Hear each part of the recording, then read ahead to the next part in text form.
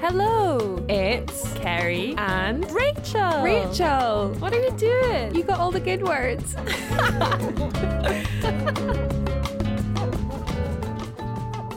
Welcome to Dirty Vegetables, a podcast where we discuss hot topics in the vegan world. Exposing the dirt on animal industries and sharing our complete adoration for vegetables. Vegetables.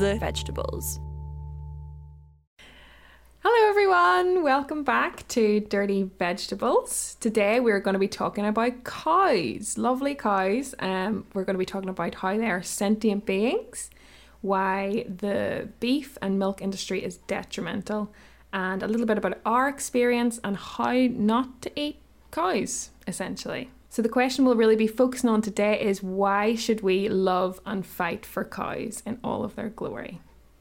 But first of all, before we get started, what's been happening, Rachel? Where are you in the world? In the van? Well, since the last episode, I spent a lot of time in the Dolomite Mountains. For 2 weeks, I was there in this little town called Lambroy, and we had a wonderful time. We've got to know a lot of the residents in this little remote town, and we had vegan dinner with them.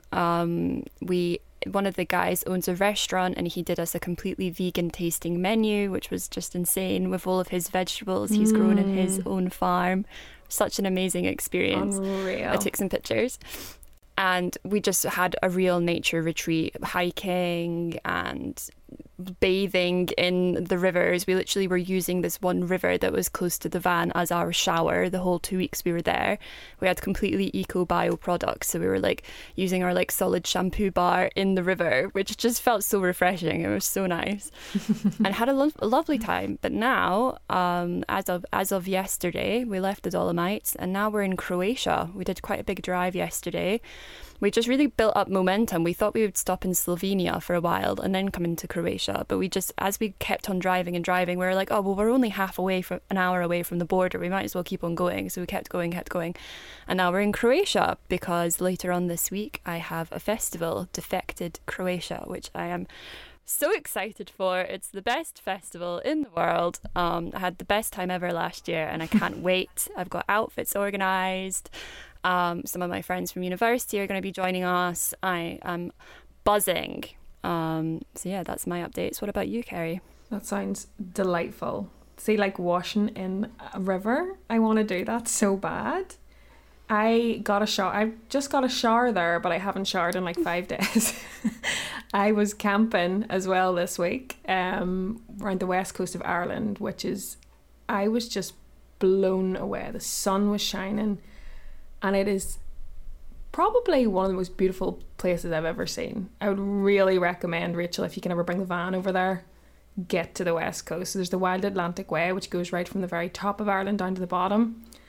And its whole route, it's like a mapped out route. And we just did sort of the top half. So we were in a place called Strand Hill, which is part of County Sligo. And then we went up to Donegal, which I'm sure you've heard of Donegal. I have. And a place called Killybegs. The campsite was just stunning. Like, it was overlooking the sea, but it was like really raised. So it was really high up. So you were overlooking the sea and there was like a wee lighthouse and everything. Oh, wow. It was so quiet. Like, I have not experienced that much silence in such a long time. It was amazing.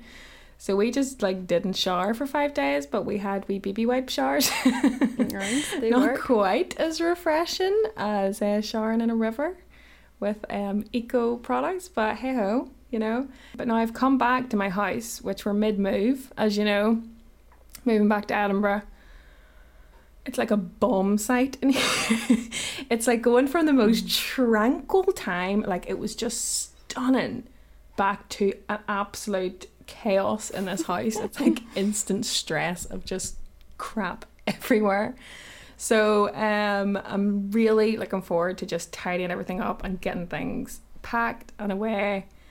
So yeah, glorious. I've had a glorious week, but it's a wee bit stressful now.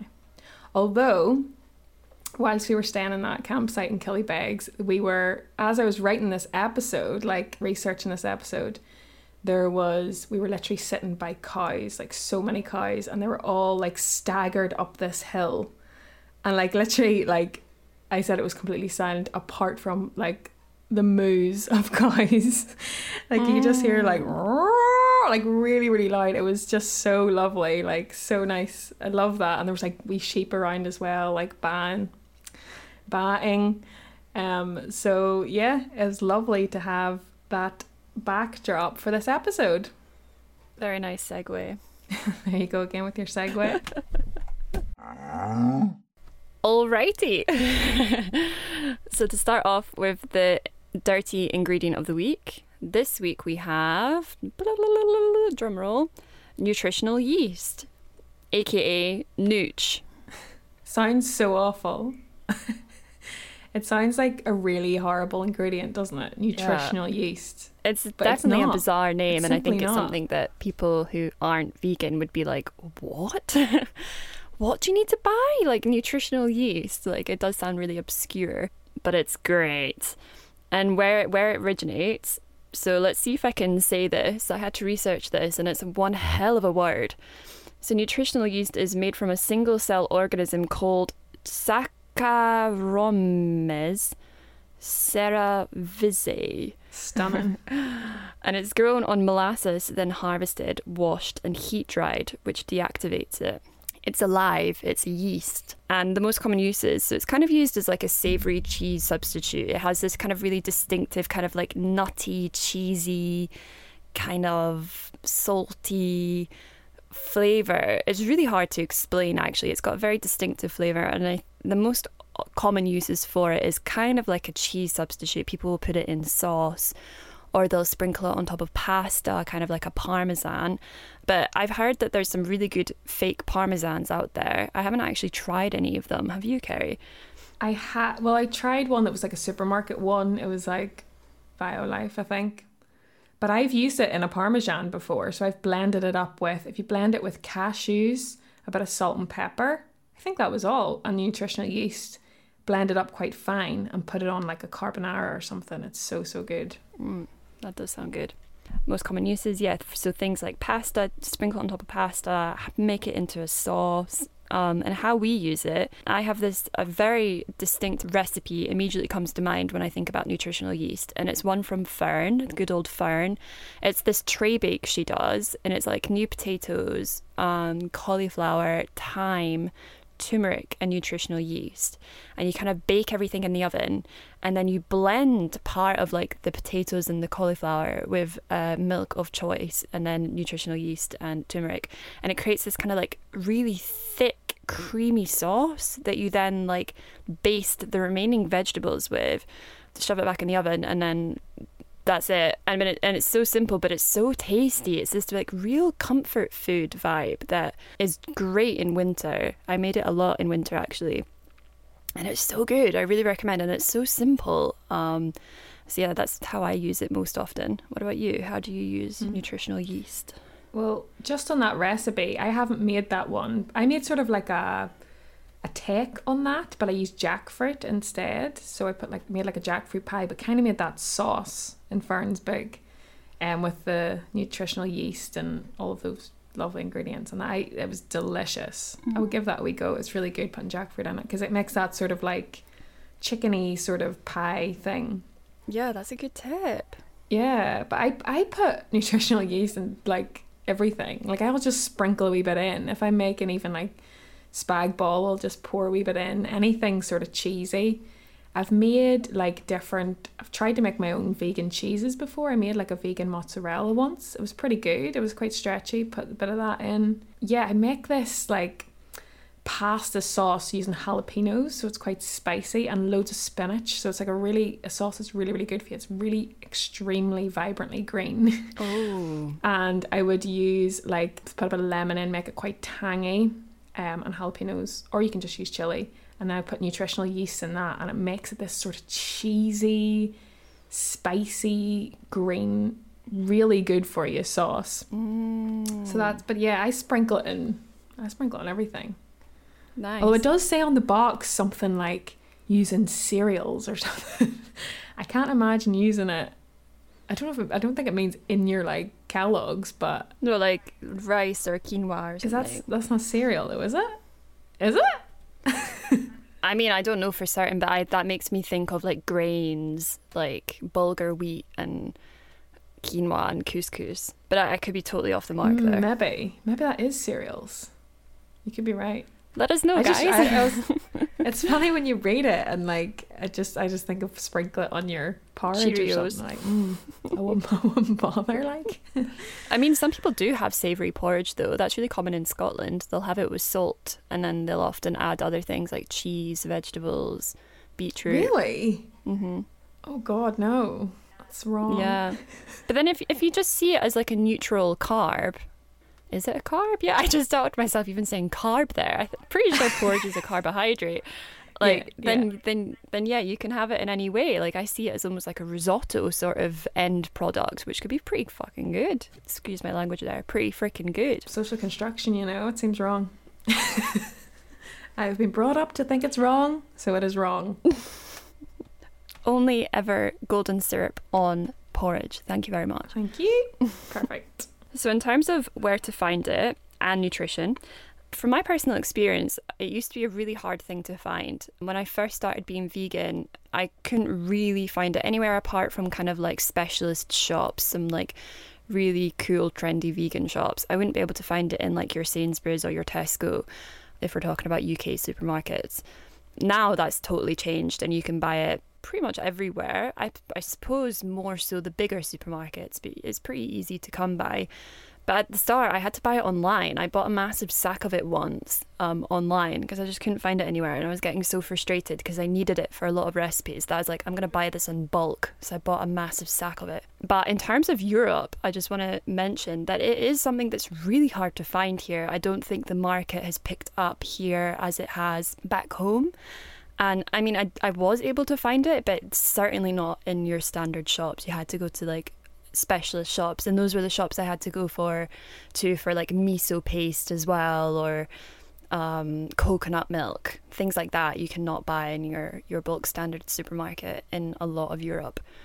So there you go. That's such a shame. I just remembered something else that I have it in that's really absolutely banging. So I make these, like, I've probably mentioned this before. I think it's that Loving It Vegan website. Do you ever use that? No. It's like recipes. It's really, really good. Anything I've made from it has been really delicious. But there's loads of nutritional yeast. They put like a big tablespoon in the mince and you mix it with tofu and walnuts blended. And that makes like the mince. And then you bake it with like soy sauce, maple syrup, spices and stuff. It's unreal. That does sound good. Yeah, walnuts for meat substitute I think is quite genius. It's a good kind of example of whole foods, not using anything processed.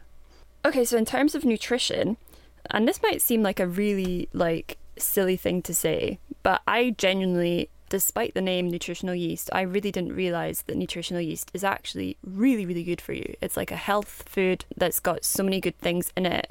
And I think it's because when you like see nutritional yeast and taste it, it doesn't feel like something that's healthy. I don't know, it feels almost like, I don't know, it just surprises me that it's good for you, but it is. It's a great source of vitamins and minerals, and it also contains all 9 essential amino acids, making it a complete protein. And complete proteins are important nutrients that assist functions like tissue repair and nutrient absorption, and they also may prevent muscle loss. So yeah, nutritional yeast is like super good for you. It's got all the good things in it for you. So it's actually something that you should, as a vegan, include in your diet as much as possible. Put it on your Cheerios. Put it on your Cheerios. Okay, so we're now going to move on to the main section of the podcast. And I just want to say before we start, a lot of the information from this podcast has been taken from 2 books. So one of them, The Inner World of Farm Animals by Amy Hatkoff. And then also This is Vegan Propaganda by Ed Winters. So first of all, we're going to talk about the nice part, about how cows are sentient beings. And just to start off, so cows have actually been domesticated for more than 8,000 years, which seems insane. But they're such amazing animals. They possess really surprising emotional qualities. They're very perceptive and sensitive, and they're very attuned to one another. So they even, things like grieving, they're thought to grieve the loss of their family or their friends. And they just do a lot of really lovely things. Like cows, when they're excited, they'll jump. Cambridge University conducted a study which showed that young dairy cows appear excited when they successfully learned how to unlatch a gate to obtain food. And the same studies show that they have self-awareness, which is one of the main components of consciousness, which is a big reason humans think it's okay to eat cows and different animals, because they think that they're not as conscious as humans. But these studies just show that that's completely untrue. And even just thinking back about things that I've seen, did you ever see that video, Rachel, with the cow jumping about in the snow and it's like licking the snow? No. Did you see that? So there's like this video, it went like viral. I kept seeing it on like Instagram and Facebook and stuff. And it's just snowing and the cow's licking, like its big long tongue is coming out and licking the snow, and it's just loving, you know, the way humans would do that, running around and you would open your mouth to taste the snow. And it's just little things like that. We videos that you see, or if you've had an experience being around cows, you can see that absolutely. Yeah, I think that's so true. And I have some experiences with cows as well that really demonstrate to me that they are sentient and they have kind of got this social and emotional intelligence. I remember there was one time, I'm from Kinross, which is in Scotland, and there's Loch Leven Heritage Trail, which is quite famous. It's like a 13-mile track that goes all the way around Loch Leven, this big lake with a castle in the middle where Mary Queen of Scots was imprisoned, but that's beside the point. And I was cycling around it once, and then I came across this herd of cows, and it was clear that they'd managed to venture like really far away from their field, because they were kind of like in the middle of nature, like in the middle of like bushes and trees, and they were like in this like riverbed, and you just really got the sense of that something was like up. Like all the cows were kind of looking at this one cow that looked like he or she must have been the leader, and like this leader cow looked really almost guilty, like it was like averting eye contact with me, kind of like looking at the ground and averting eye contact with the other cows, and the other cows were kind of staring at it almost to be like, how did we get here and where are we going next? And there was just so much emotion and kind of awareness like seeping through this situation that I was kind of like, wow, like it stopped me in my tracks, and I like stopped and watched them for a while, wondering what they were going to do next. And you could just tell that there was this like strong social bond and strong kind of interaction going on between the cows, and this one cow was the leader. And it's true that like cows elect leaders in their herds, and the leader is often based on how like inquisitive and curious the leader is. And I think the leader of this herd clearly was really curious about the world, because he led everyone. I keep on saying he. I think it's because the face of this cow looked quite male, but who knows, it could have been a she. So, well, like they're always female. Cows are always female. If they're dairy. No, like bulls will only be used for like impregnating the cow. They don't put like more than one bull in a ring. A ring's not the right word. They don't put more than one bull in. But I think you sometimes like do eat male cows for beef. But I don't think they're raised in a herd. Not often. Though. I'm actually just gonna Google this. Are all cows in herds? This doesn't give me a definitive answer. I think you're definitely right that the majority are female, definitely dairy. But I think, and beef even, I think often they disregard the males, but not always. Sometimes they do eat males. I imagine they would still eat the males, but I didn't think they kept the bulls. Maybe they do, but they just castrate them. Yeah, they castrate them by tying like bands around their... Yeah, but by castrating them, does that make them not like attack the other cows? So maybe they are male. Maybe you're right. Keep going. Sorry to interrupt. That's okay. I was pretty much finished with that story. So yeah, cows possess very strong social intelligence, and they form complex social bonds between them, and they rely on each other for a sense of well-being and I guess a sense of purpose as well. They are very aware of each other's emotional state, and they have hierarchies that they organize themselves in, and they tend to do a thing called calf sitting, where if a mother is occupied, other mothers will take care of calves, and they show evidence of empathy towards one another. And it's just super important for them to stick together and to be in this herd. Yeah, there's other things, like there was a farmer who would play music to the cows, and they would actually produce more milk when they were listening to classical music as well. And they've got a really good memory. They can remember. I remember we were talking about chickens have a really good memory in another episode. Cows do as well. They can remember 50 bovine faces, 10 human faces for several years. And they can distinguish people based on like their posture and the way they move. And they have a great memory in terms of migration paths, so they will know where to go back to feed and graze, shelter, water, fences, things like that. And I think if you have came across cows, like I'm sure everyone sees cows in the field, especially in the UK, there's just always, in Northern Ireland, there's just always cows. But, you know, I was house sitting not long ago, and there was loads of cows out in the field right beside the person's house I was staying at. And it was really interesting to see the cows. As soon as I came out, they all and I'm talking there's maybe about 30 cows in the field, and they all came over to me. And I was sort of like reaching out just to see if they would come over, and they would jump back. Like they were clearly very scared of humans. Well, they were scared. They were very cautious of me, very wary of coming close. And they were all just staring at me. Like there's so many faces just staring at me. There was a real curiosity. They were just very aware that I was there, and they didn't know how to react. And then after some time, when they noticed, I was like getting down on my hunkers sort of, and I kept saying like, don't worry, I'm not going to eat you. I felt really bad because I was like, when I see cows in the field, I feel very like different emotions, because it's like, look how lovely those animals are. They're so beautiful. I love when you see them jump, and they're always together in big herds. But then I know the reality of what's going to happen, and it's sort of this mix of emotions. But like even being there with them for a few minutes, like they even started to lick my hand and everything. And it's really funny when you see their big, because they've got such long tongues, right?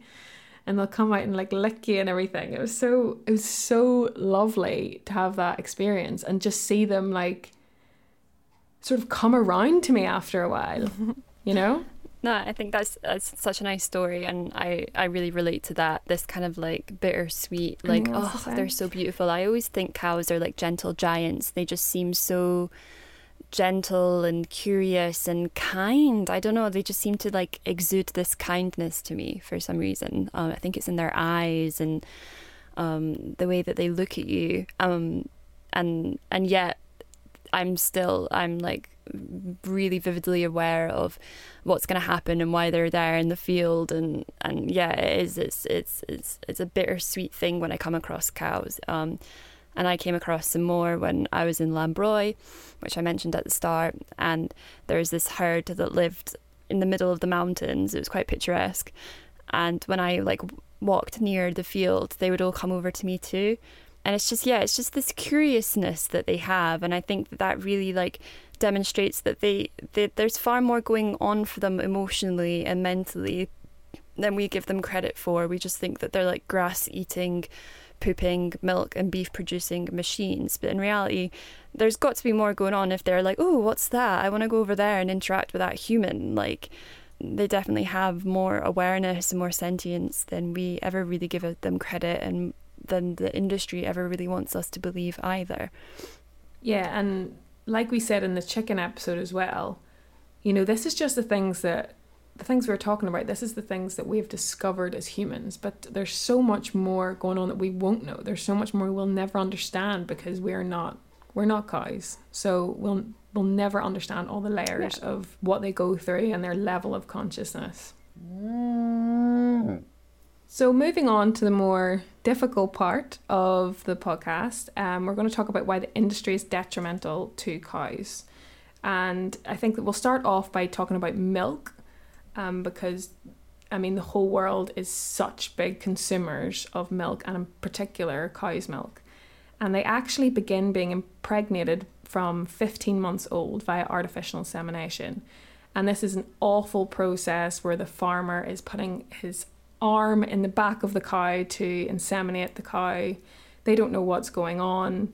And then the cow gets pregnant and eventually has her lovely little calf, and the baby is separated within 24 hours. So they allow the calf to have the colostrum, so they'll get all the nutrients and grow better for milk or, you know, for beef, whatever. And then they take the baby away. And I've seen videos before how distressed the animals get when the baby's taken away. You know, that is nature for all animals, that they're going to look after their baby, and they can't. And this is just simply so the milk can be made. So obviously the cow is now making milk, and then this is going to get taken out of the cow and sold to humans. And the little baby calf is put in hutches it's legally they're meant to be there for 8 weeks, but there's cases of them being trapped in this tiny little box for 6 months. And this is all whilst the mother is going through deep psychological grief for losing her baby and distress. And even dairy cows, they're selectively bred, like a lot of animals that we use for farming. So they produce 10 times more milk than they should be producing. So 10 times more milk than natural.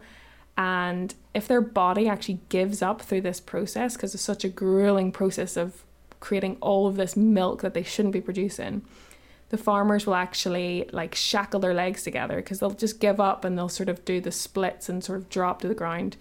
The farmers just won't take that as an answer and tie their legs together, forcing them to make more milk. Yeah, that's horrific. Already the points that we've noted there really exemplify how horrible the industry is. I think a lot of people think that it's okay to drink milk if you don't eat beef, like a lot of vegetarians will still drink milk. But think about the life that cow's going through. It's essentially being raped by a farmer, its baby's getting taken away from it, and its body's been twisted and contorted to the extent that it's producing 10 times more milk than it should, and in a lot of cases its legs are giving way and the farmer's just shackling them together. So yeah, horrendous industry, and very, very far removed from the picturesque idea a lot of us have of this farmer sitting on a stool milking the udders into a metal bucket, and then children taking a sip of it while it's still warm, while the cow cheerfully goes off happy and relieved that it's been milked. Like, that's just not the reality of what's going on at all. And another point on like selective breeding and just genetic modification in general, I learned about this in the book Farmageddon, and I just want to read out a little section that really kind of disturbed me. So, how about cows that have been genetically modified to produce human milk? It sounds like an April Fool's trick, but within the next 10 years, it's conceivable that some kind of hybrid cow/human milk will be available from supermarkets, sold alongside nappies and jars of baby food. At China Agricultural University, scientists have reportedly introduced human genes into 300 dairy cows, enabling them to produce milk with some of the key properties of human breast milk. Apparently it tastes stronger than the usual stuff, but it contains proteins that boosts an infant's immune system, just as a mother's milk would. The research team performed various other tricks that gave the bovine milk other human qualities. According to newspaper reports, Professor Ning Li, the scientist who led the team, described the result as a possible substitute for human milk. So that might seem insane, right? But I actually think that's more normal than drinking cow's milk. Yeah. Like, I've often thought about this. People are really weirded out by breast milk, you know? Like, there's that scene in Friends where Ross is drinking the breast milk. Have you seen that? And he's like, oh, you know, it's horrible. It tastes like cantaloupe or whatever. But, like, why is it weird to... do you think it's weird to drink human milk and not cow milk? Well, I personally... Do you know what I mean? Well, as an adult, I would find that certainly strange. But I find this concept of putting human genes into a cow so that it produces human milk really, like, so far removed from nature that I think we've just lost the plot collectively, that we're prepared to do that to cows so they're producing milk that nature never intended them to, instead of using our own breast milk. That just seems ludicrous to me, and it's such an example of like exploitation. Like, we're using that animal for our gain rather than thinking about nature. See, I was thinking you meant, when you read that, I was thinking you were putting the genes in afterwards, but they're actually like injecting them into the cow. Yeah. Right. Yeah, that's awful. But I think there is this like disconnection between human milk and cow milk. Like, I've often thought, imagine women were lining up with their breasts in those big machines, pumping them. Like, imagine that was like a job. How bizarre is that, to think about what milk actually is and why we are drinking another animal's excretions. That's literally what it is. So continuing with what goes on in the industry. So yeah, we know that the calves will be taken away from their mothers. And in a lot of countries, veal is still widely eaten, especially in Europe, where I am now. And the most common way of eating veal is often white veal. And this is when the calves are kept in crates, this time for their whole lives, to try and limit as much movement as possible. And they're fed a very low iron diet so that they are technically anemic. And the combination of these two factors, of the lack of movement and the low iron, makes their flesh very, very supple and tender. And this is deemed as a high quality product that a lot of people enjoy to consume. And the reality of this is that when these calves are eventually taken to their slaughter, a lot of them can't even walk to the start of the slaughter line because the muscles in their legs are so underdeveloped because they've never been able to move. Which is just, I just think it's absolutely barbaric that we're doing this for the sake of a meal that you're going to forget about like the next day. You're not going to be thinking about that meal anymore. And think about the absolute horror that we've put these animals through for that. That's the only life that they've experienced. Yeah, I think a lot of people don't realise, and this is something I learned recently from the vegan propaganda book, is that dairy cows are eaten for meat as well. So dairy cows are actually half of all meat that's consumed. And so when you're drinking milk and stuff, you're still contributing to the meat industry as well, because those cows are also being eaten. And it's interesting that cows also, they become infertile or 2 weeks after about 5 or 7 years. So they're completely exploited for 5 to 7 years of their lives, and then they'll essentially be sent to slaughter, or they'll be 2 weeks and die. But cows are supposed to have a 20-year lifespan. So think of that. That's like at least 13 years less than they should be living. And if you think about it, they're probably happy to die at that point, because it's just been a life of complete torture. And even one of the guidelines that the RSPCA makes, now the RSPCA is the biggest governing body of animal cruelty, which seems insane that they have decided that any cows that are going to slaughter, so pregnant cows, they should be left to hang for 5 minutes or so that the fetus will die before they're being slaughtered. But this is just simply not followed by a lot of farmers, and often the baby actually comes out during the slaughter and is often alive. So this baby, in its first moments of life, is coming out whilst his mother is getting slaughtered. And it's absolutely insane to think that this is happening. And all that we see is these lovely little adverts on TV of these happy little cows running around. There's an M&S advert, I remember. And all these lovely cows in the field, and the lovely farmer comes out and is talking about how all of our cows are grass fed and they live a happy, healthy life. No, they don't. Lies. Complete lies. Absolutely. And this whole even grass pasture narrative that we have, fair enough, in the UK a lot of cows are out on pasture, but virtually none of them are on pasture for their whole life. A lot of them are put into feedlots for at least the final 3 months of their lives, where their movement is limited and their food intake is increased. And in America and in other countries, they have zero pasture systems, where they're essentially kept in these factory barns for their entire life.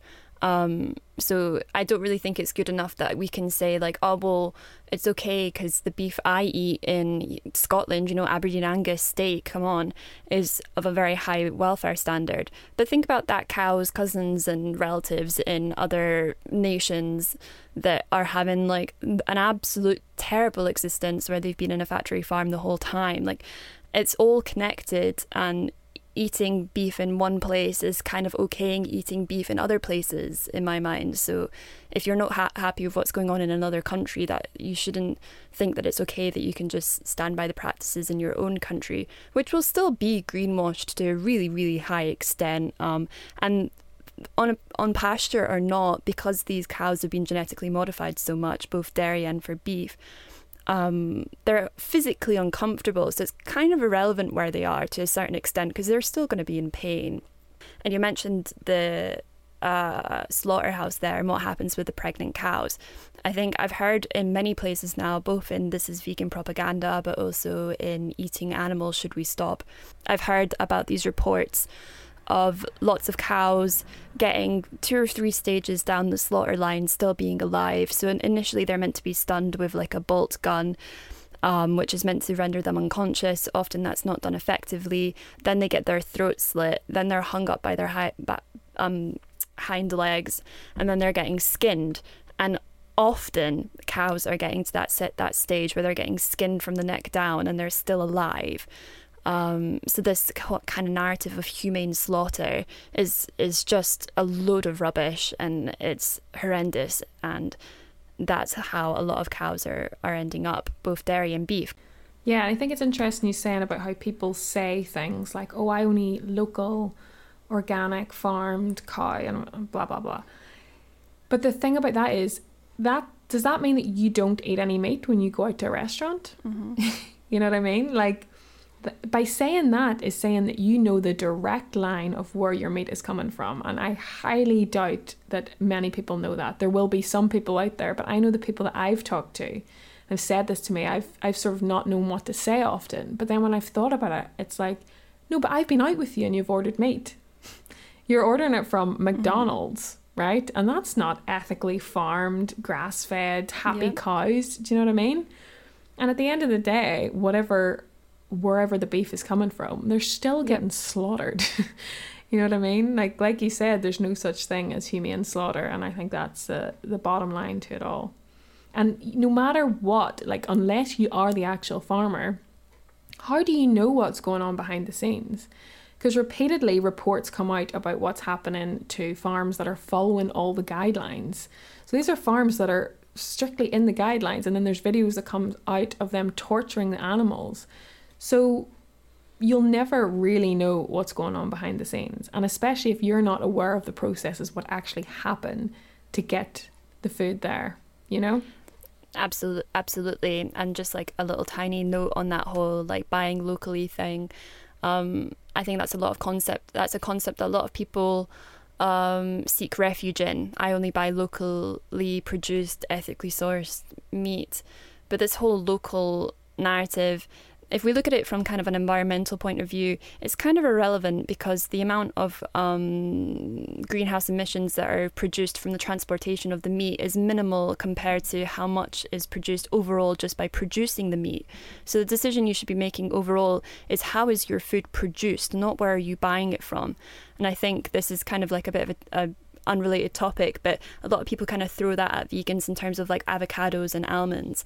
All of your avocados and almonds are getting imported. That's not very environmentally friendly.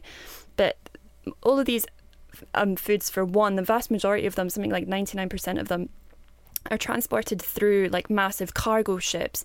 So the sheer scale of that in terms of how much carbon is produced is nothing compared. It's actually really, really minuscule in terms of the overall benefit of eating plant-based foods, especially as these items are not getting flown. A lot of people assume that they're getting flown around the world, and we know that airplanes produce so much carbon, but they're not. They're traveling in huge scales on these cargo boats, and it's still comparatively far less environmentally destructive than eating meat, even if it's local, because the beef is producing so much methane and it's so degrading for the environment. The amount of fields of crops that we need to grow, monocultural crops that are absolutely drowned in pesticides to create this feed to feed the animals is happening right on your doorstep. So it's still really, really damaging. And it doesn't really matter if it's local or not. And I just think it's another example of greenwashing and consumers trying to kind of like mask their guilt for what they're buying. Yeah, I think people that make those arguments are probably,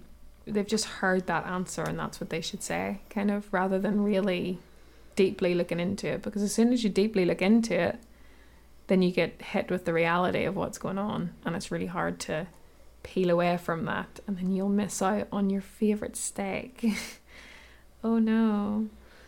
But coming back to the milk, actually, there's so many myths that surround it. Like you're talking about greenwashing, like about kids need milk to be healthy. The amount this was drilled into me at school is insane. So like obviously babies are weaned off breast milk or quite early, or formula, and they don't actually need milk to be healthy. So milk consumption during early childhood has been linked to celiac and type 1 diabetes, and another study found that no evidence that low-fat milk plays any role in preventing childhood obesity. And what I always remember is getting bottles of milk in school, which was really widespread. I think it's all over the UK and America.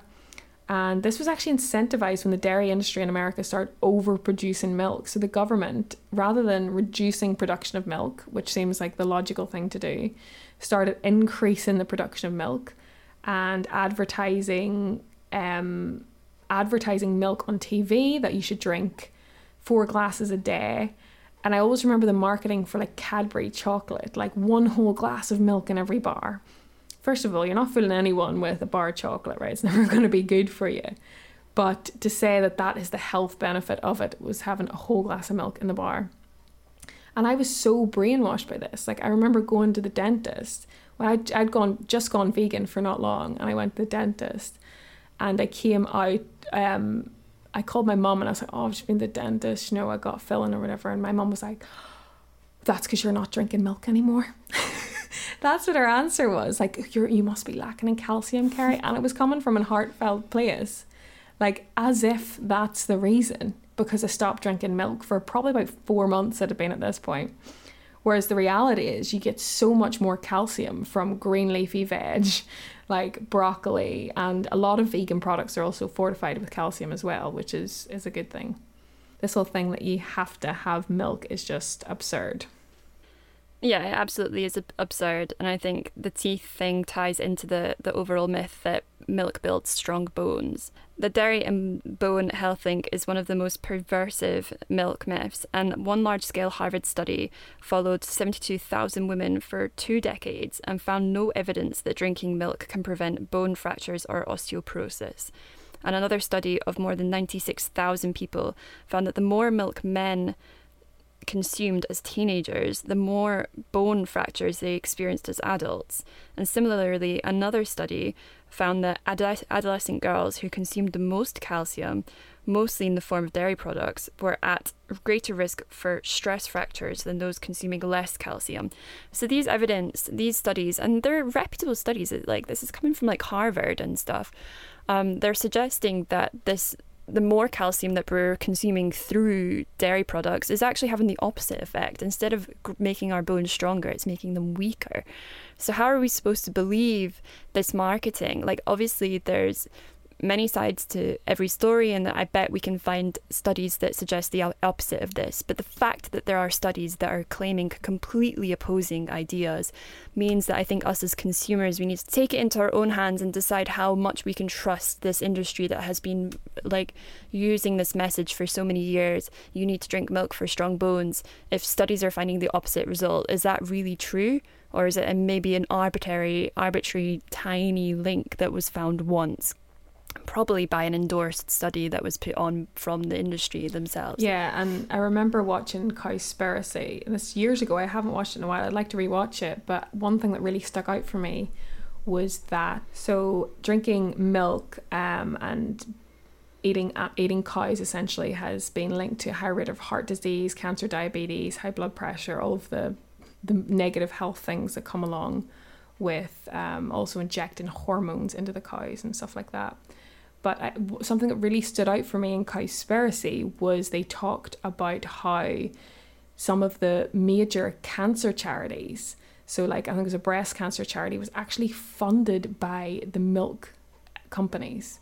So they wouldn't even put in their website that you shouldn't be eating less meat or you shouldn't be eating less dairy, because they're funded by the dairy companies.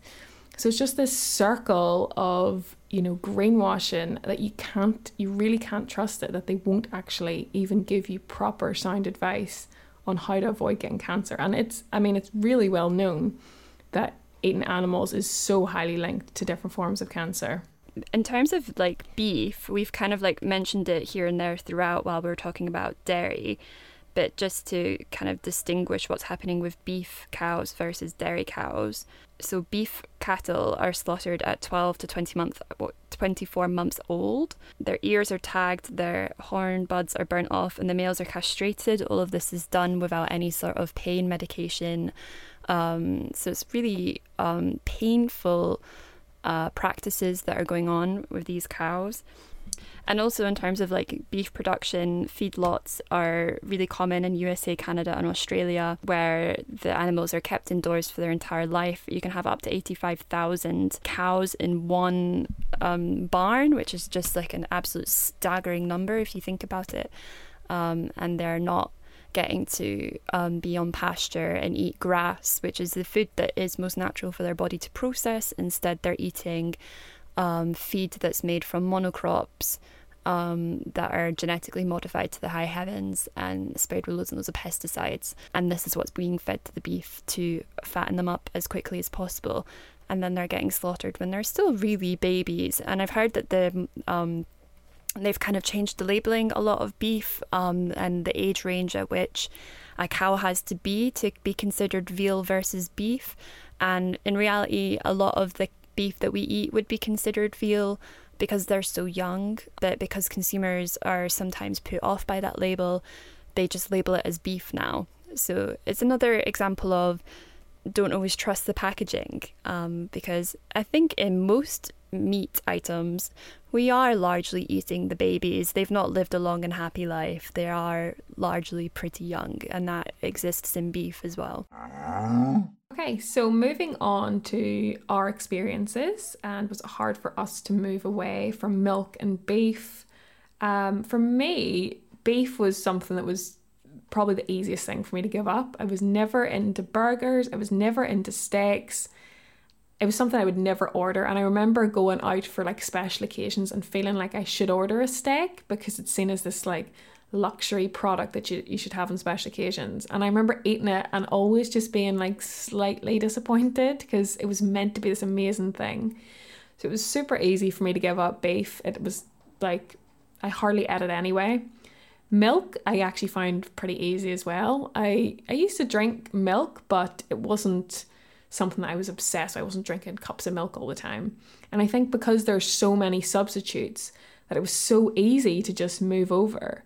Like when we started going vegan, there was definitely less, like there wasn't the whole shelves filled with the different milks. And in different coffee shops, you often had soy milk, but not always. But nowadays, like every cafe in the UK that you go in, they've always got like normally oat milk or soya, and usually they have like 4 or 5 different ones. So that was pretty easy. I find it quite hard to give up chocolate. I remember Easter time being like really, that was when I was starting to go vegan. I was like, oh, well, I'll just have one wee Easter egg just as a wee treat. And I remember finishing the Easter egg and thinking, oh, that wasn't really worth it there. Like I didn't get the same buzz because I just knew too much of all the stuff that was going on. I just wasn't as excited by it. But I think I had chocolate after that again at some point. But because I'd moved to dark chocolate, which I love dark chocolate so much, like I'm really obsessed with it. And I'd moved to that. Then when I had milk chocolate again, it just tasted so sweet. Like I think I had like a penguin or something. And it was one of those, nostalgic snacks from your youth. Oh, a penguin, so nice.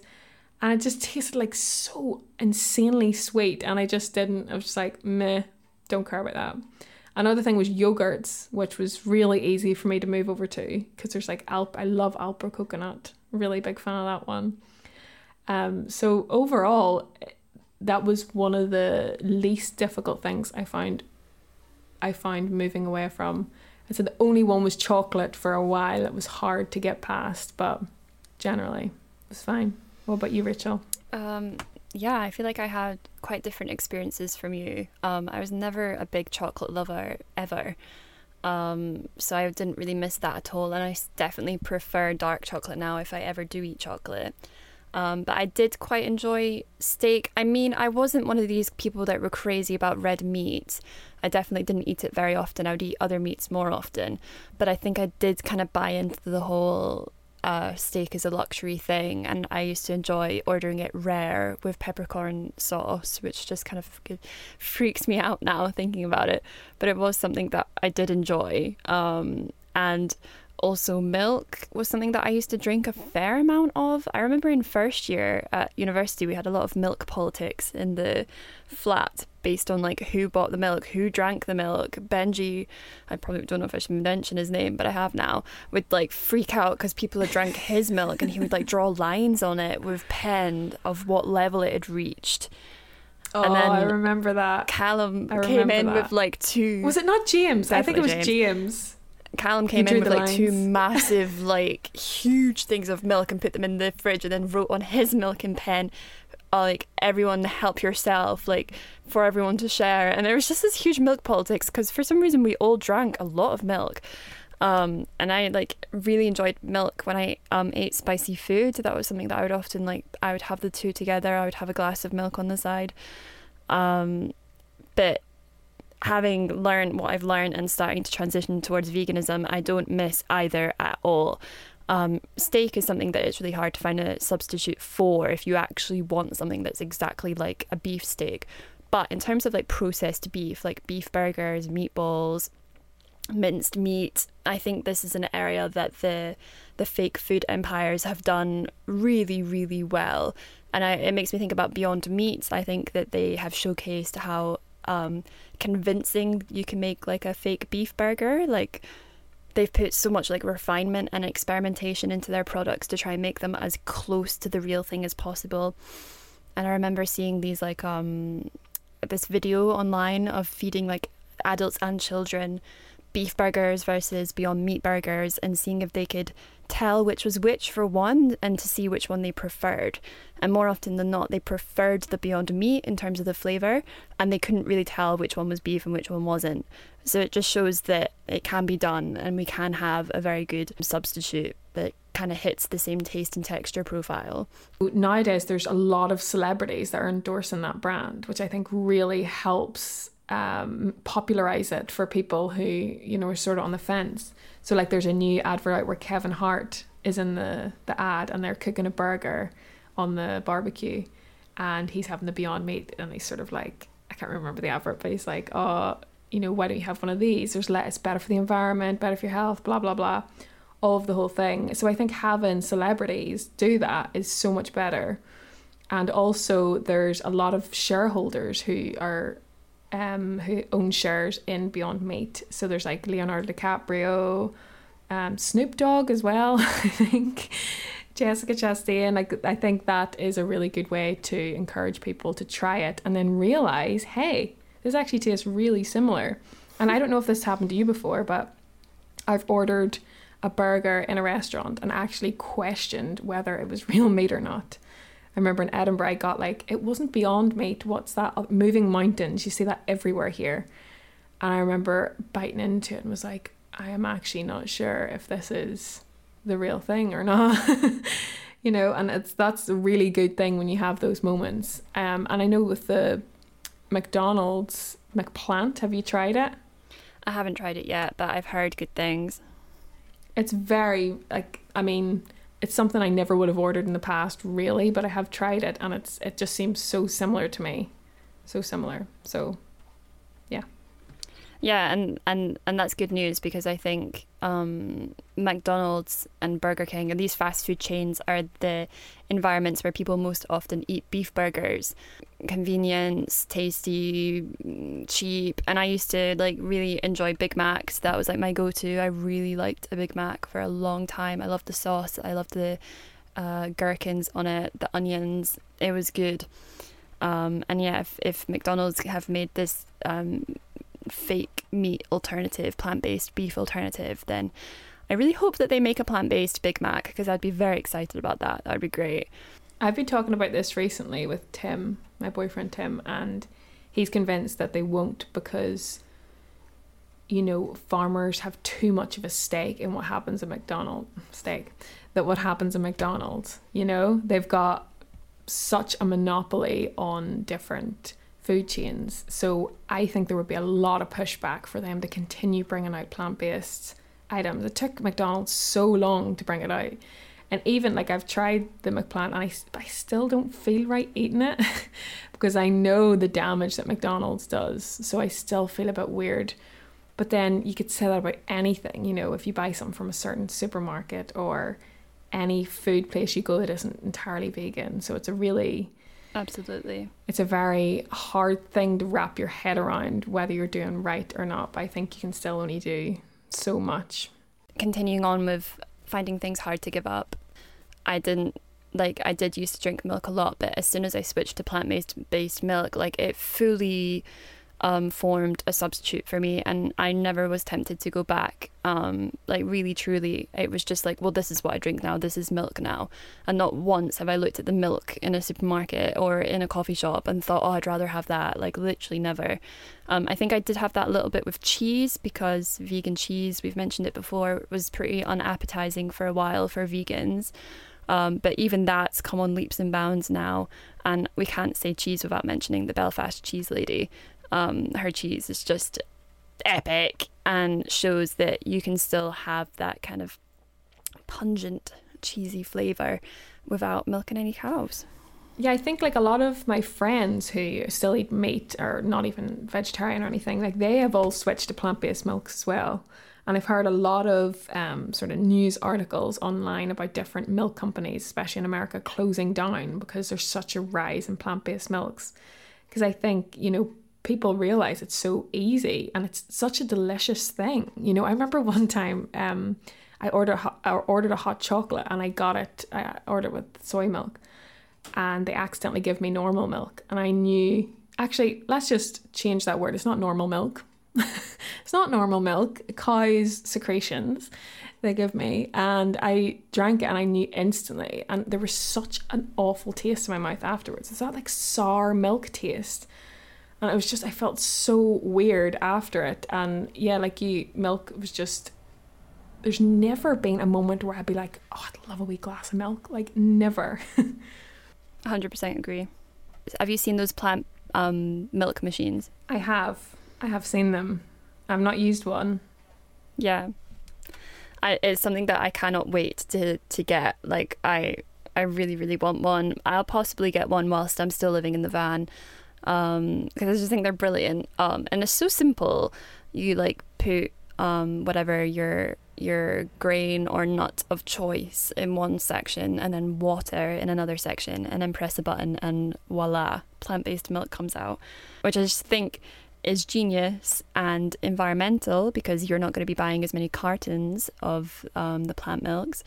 And shows how simple milk can really be. Yeah, I think the only thing I'll say with those plant machine things, I've seen them advertised and they look amazing, but I think it will be extremely expensive. You know, if you're having like milk, plant-based milk every day, the amount of probably almonds oats would probably be fine because oats are really cheap anyway. But if you're making like, you know, a nut milk of some sort, I imagine it would be like extortionate, because you probably have to put a whole packet of like cashews in, right? But I suppose you spend a lot of money on milks anyway, because they're not that cheap.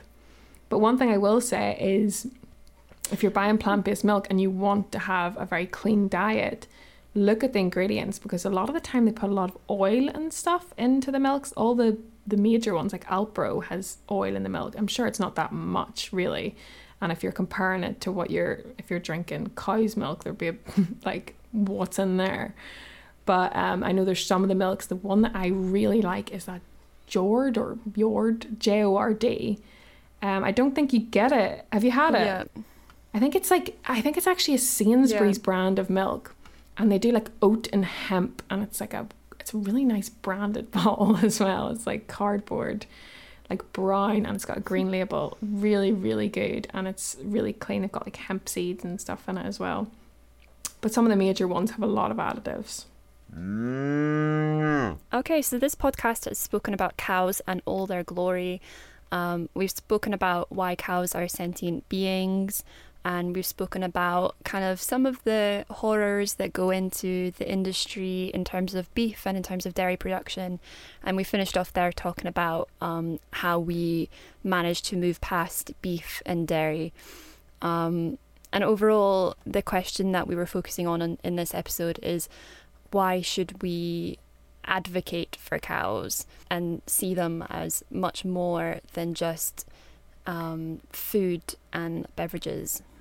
What do you think, Kerry? Yeah, so I've really enjoyed researching this episode because I found out a lot more about cows. I've always connected with cows. I just think they're just such lovely animals.